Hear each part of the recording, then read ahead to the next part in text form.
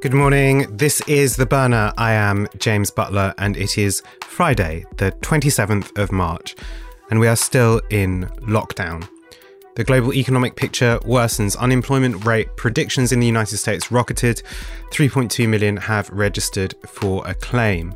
The G20 make a declaration that they'll do whatever it takes, reminiscent of Mario Draghi when he said he'd do whatever it takes to save the euro. £210 million have been contributed to international vaccine finding by the UK, an unalloyed good in times like this. But sadly, yesterday saw the largest daily death figures for the UK yet recorded at 115 people.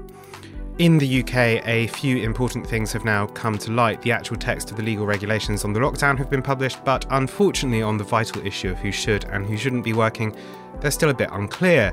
Like some of Johnson's statements, they concentrate not on who's a key or a critical worker, but order you to stay at home unless your work really cannot be done at home. This is, I think, a key failing of these regulations because certainly at the moment we've got people working in places where there's likely to be significant transmission and where it's really hard to maintain social distancing. Places like construction sites where workers, some of whom are often at least technically self-employed, are still commanded by their employer to come in to work. Can we really say that all construction work is critical right now? I wonder. There has been some confusion over the way COVID-19 deaths are being reported, how and when figures are issued, as Public Health England seem to have changed the time of day at which they're reporting.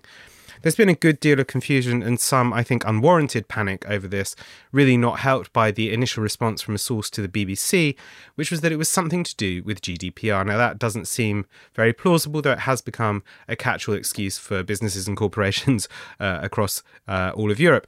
But I don't think there's anything going on there that's particularly shifty. It does genuinely seem like a problem in confirming, checking and collating the number of deaths has then required a shift in the way that they're reported. No, the real problem here, both on critical workers or key workers and the way that that story over reporting of deaths was handled, actually lie in government communications, including wherever that unhelpful response about GDPR and data protection came from. In a moment like this one, we need serious, clear and regular communication from government about what's going on. We're already operating in something of a trust deficit when it comes to politics, so anything that squanders trust or that looks evasive can be, frankly, pretty dangerous. And what's more, it gives succour to the kind of atmosphere that sees the circulation of weird, usually rather pixelated graphics on WhatsApp, often from your strange uncle, which explains that in fact all of this is really caused by 5G or lizard people, or somehow Greta Thunberg.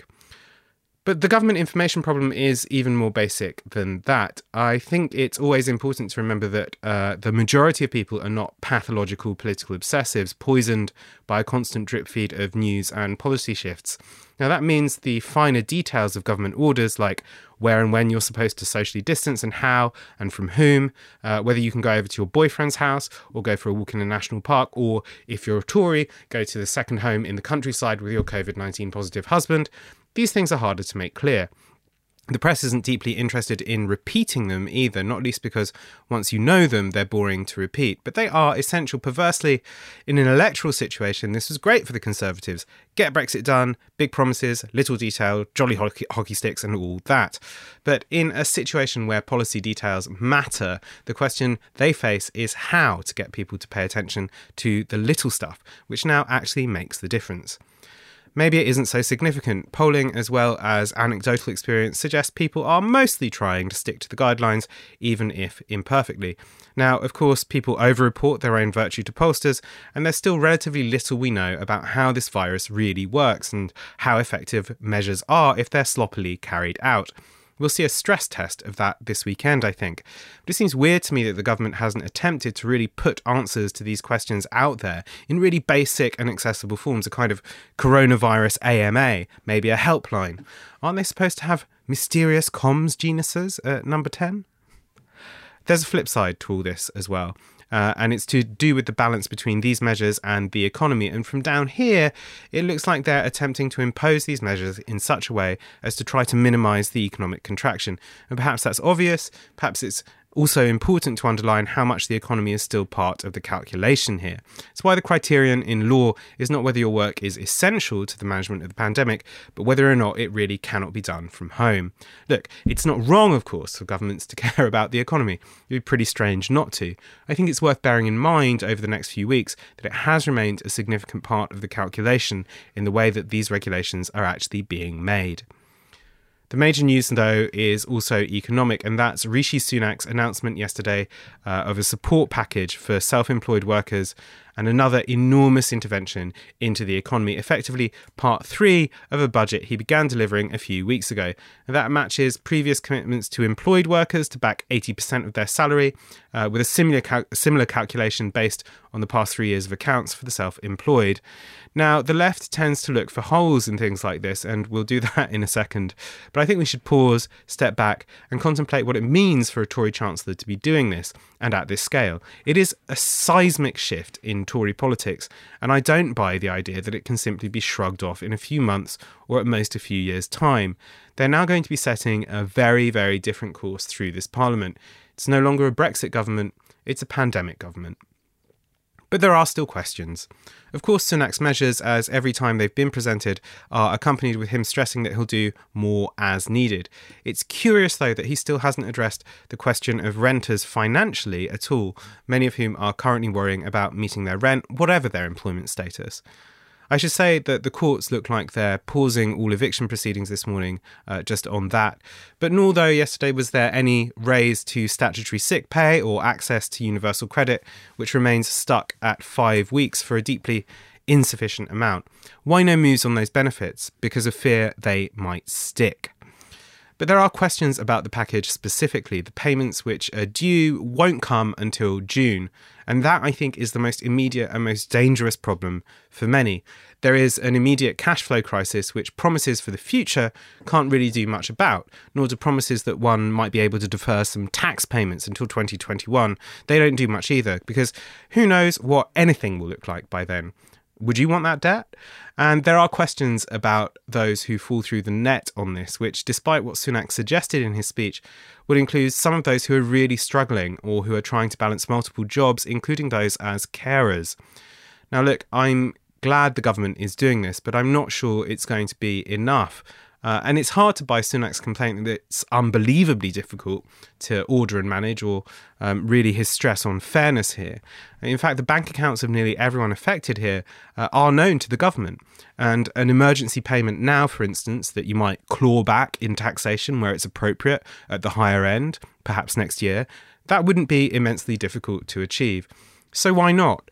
Well, I think there are a couple of reasons. One is just at the level of politics. Universal provision like that is still ideologically repellent to many Tories. There is a fear that universalism like that might be a hard habit to shake. But the other is the hope to put as much of the economy as possible into a kind of cryogenic storage in the hope that it can be recovered from the other end of the crisis and things can go more or less back to normal. Now, I think that's quite unlikely, but what's worse is that I fear that although the Treasury intervention really is huge, and it is, and we should accept and acknowledge that, the reluctance around questions of universality and the delays to payments until June mean that it won't be sufficient to deal with the crisis, partly because it will be too late. Anyway, you can hear me talk a bit more about the economics of the crisis and the politics that emerge from that on Novara FM later today with the inestimable James Meadway. But I want to point you also to the work that Caroline Malloy has been doing over at Open Democracy, where she's co-editor on the need for that kind of universal safety net. I'll pop a link in the notes to an article that she's written there, and you should go over there, I think, and sign their campaign petition.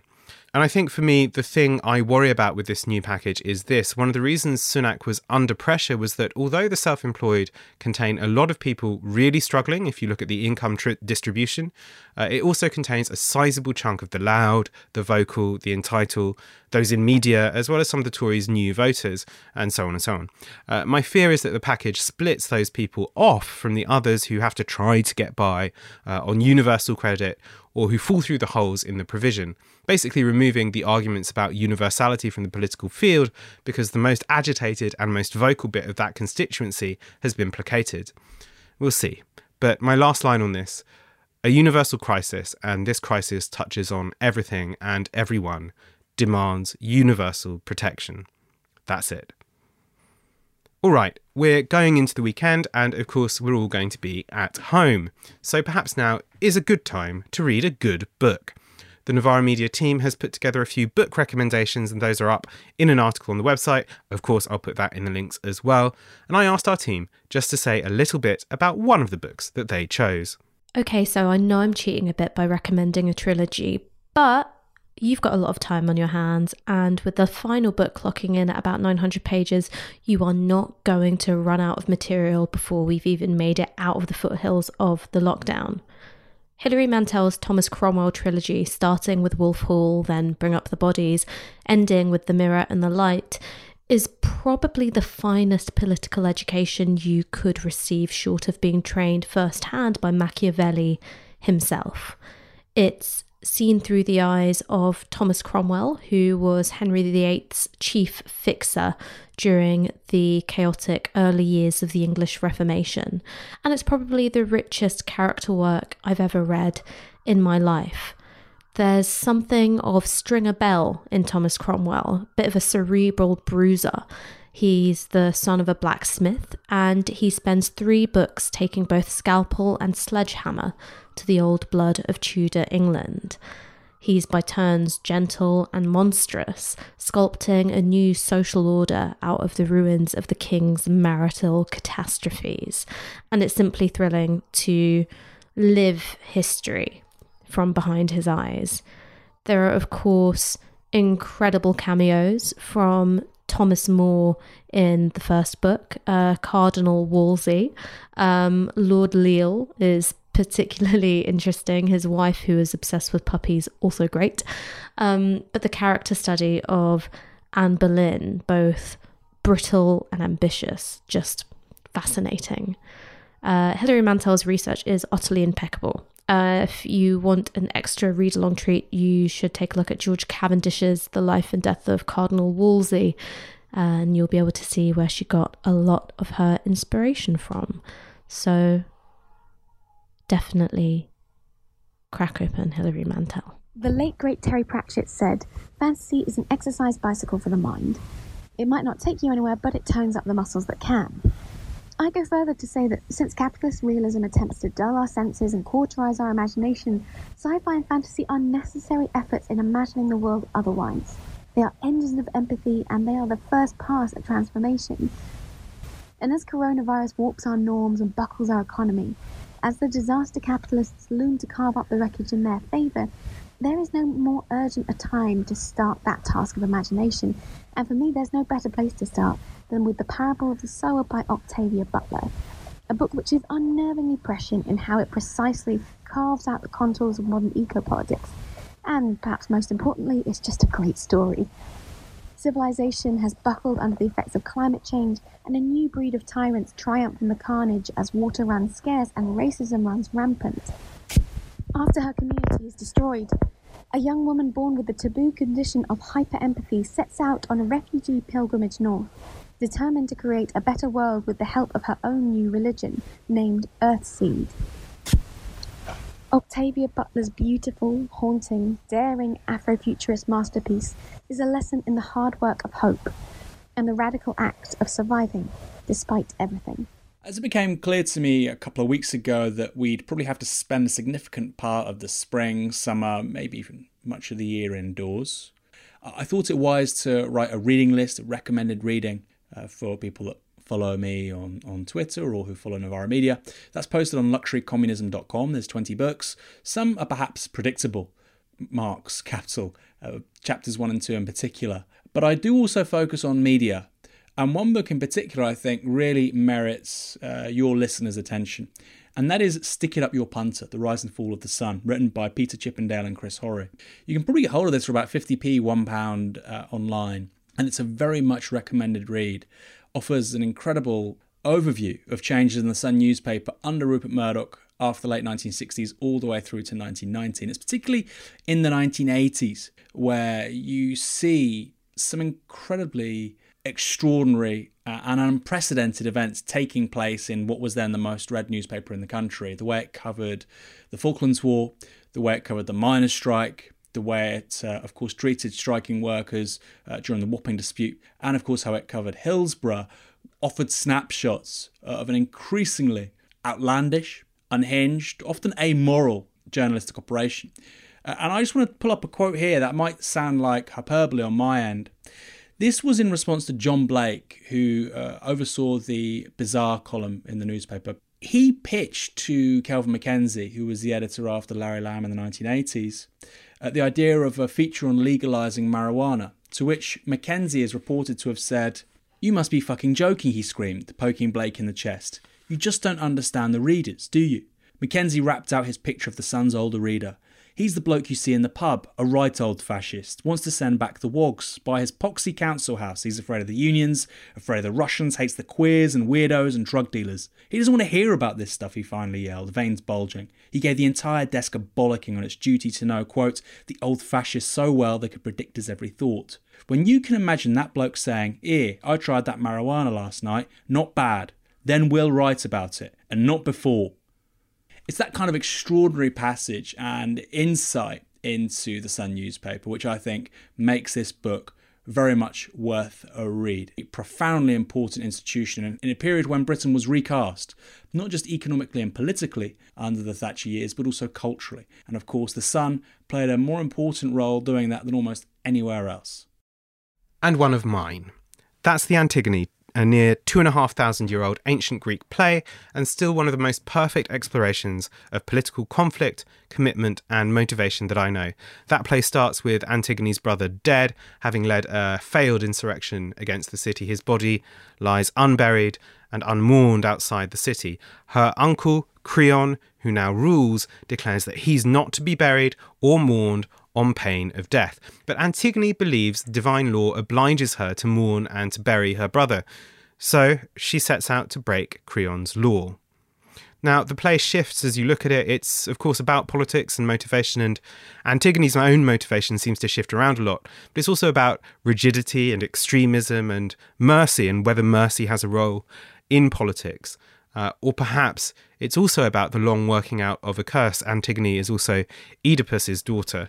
Perhaps it's also about Antigone as an unmarried woman and an epikleros, an orphan heiress who refuses to marry a woman out of her place. And the question really through the play is it just to break an unjust law? And perhaps the other reason I chose it as well is just this. I don't think the classics should be the preserve of people like Boris Johnson. I think they're too important, too beautiful, and too interesting to be left to them. Okay, that's it for this week, but here are 2 requests for this weekend. One, if you have an account, pop over to Apple Podcasts and give us a review. That's really honestly very, very, very helpful to us and one of the best things you can do for us, and it should only take a couple of seconds. More importantly, perhaps, I want to hear stories of social solidarity. There's been a lot of fear and panic this week, so I want to hear about the other side of things. Get in touch with me on james@novaramedia.com just to share those, and thanks to those of you who've gotten in touch already. Now, as the week closes, some thanks.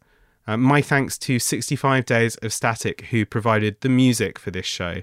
Like many bands, they're facing uncertain days after having to cancel their tour, so perhaps you should pop over to their Bandcamp and pick up their music. My thanks also to Gary McQuiggan, part of the Novara Media team, who has been an essential help to me in getting all this up and running on the internet. And my thanks to the team as a whole for, well, everything, despite the revelation that someone drank the bottle of champagne we'd been keeping in the office for a special occasion. That's a whodunit to be solved after the lockdown's over. All right, that's it. I am James Butler, and this is The Burner, and I'll see you after the weekend. Take care. This broadcast is brought to you by Novara Media. Go to novaramedia.com/support.